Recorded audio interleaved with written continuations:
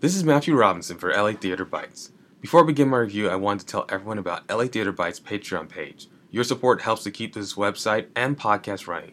So on behalf of all of us here at LA Theater Bites, I'd like to say thank you. Bright Star, the Broadway musical from Steve Martin and Eddie Brickell, opened this month at the Ahmanson Theater. It tells the story of Alice Murphy, a young woman growing up in rural North Carolina with dreams of becoming a great writer. Alice is played by Carmen Cusack, who received a Tony nomination for her original run with the part on Broadway. The Los Angeles cast also includes Stephen Lee Anderson, David Atkinson, Maddie Shea Baldwin, Jeff Austin, Jeff Blumenkrantz, Alison Brenner Dardine, Patrick Cummings, Caitlin Davidson, and A.J. Shipley, among others. I can't give away too much of the plot without spoiling some key moments, but this folk musical weaves these people's lives together through colorful song, dance, and dialogue for what amounts to a truly crowd-pleasing experience. The scenic design by Eugene Lee is definitely one of the highlights of the production, with creative use of space. This is a play that feels as smooth and as polished as a flat stone in the Roanoke River. Carmen Cusack owns her Tony-nominated role, and it felt like a real treat to have her as part of the West Coast production. For her performance and the songs alone, the show is worth seeing. The cast around here is quite strong as well. Everyone plays their parts so well, it feels like they came off the page of a classic Southern novel.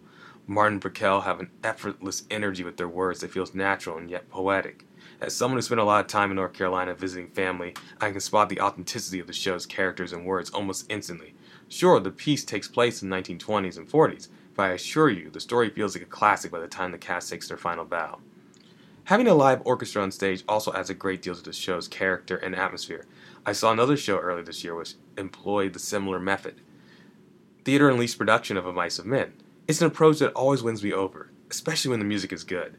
Director Walter Bobby does a good job with this show, and while the plot may lack some conflict with certain segments, it is at the end of the day an old-fashioned play that feels new and exciting all at the same time.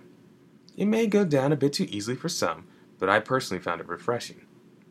If you like folk music, musicals, or just want to go out and have a good time, seek out Bright Star. It's playing until November 19th at the Ahmanson. My final score, 8.5 out of 10. Once again, if you have not checked out our Patreon page, please visit today. We appreciate your support. For LA Theater Bites, I'm Matthew Robinson. Thank you for listening.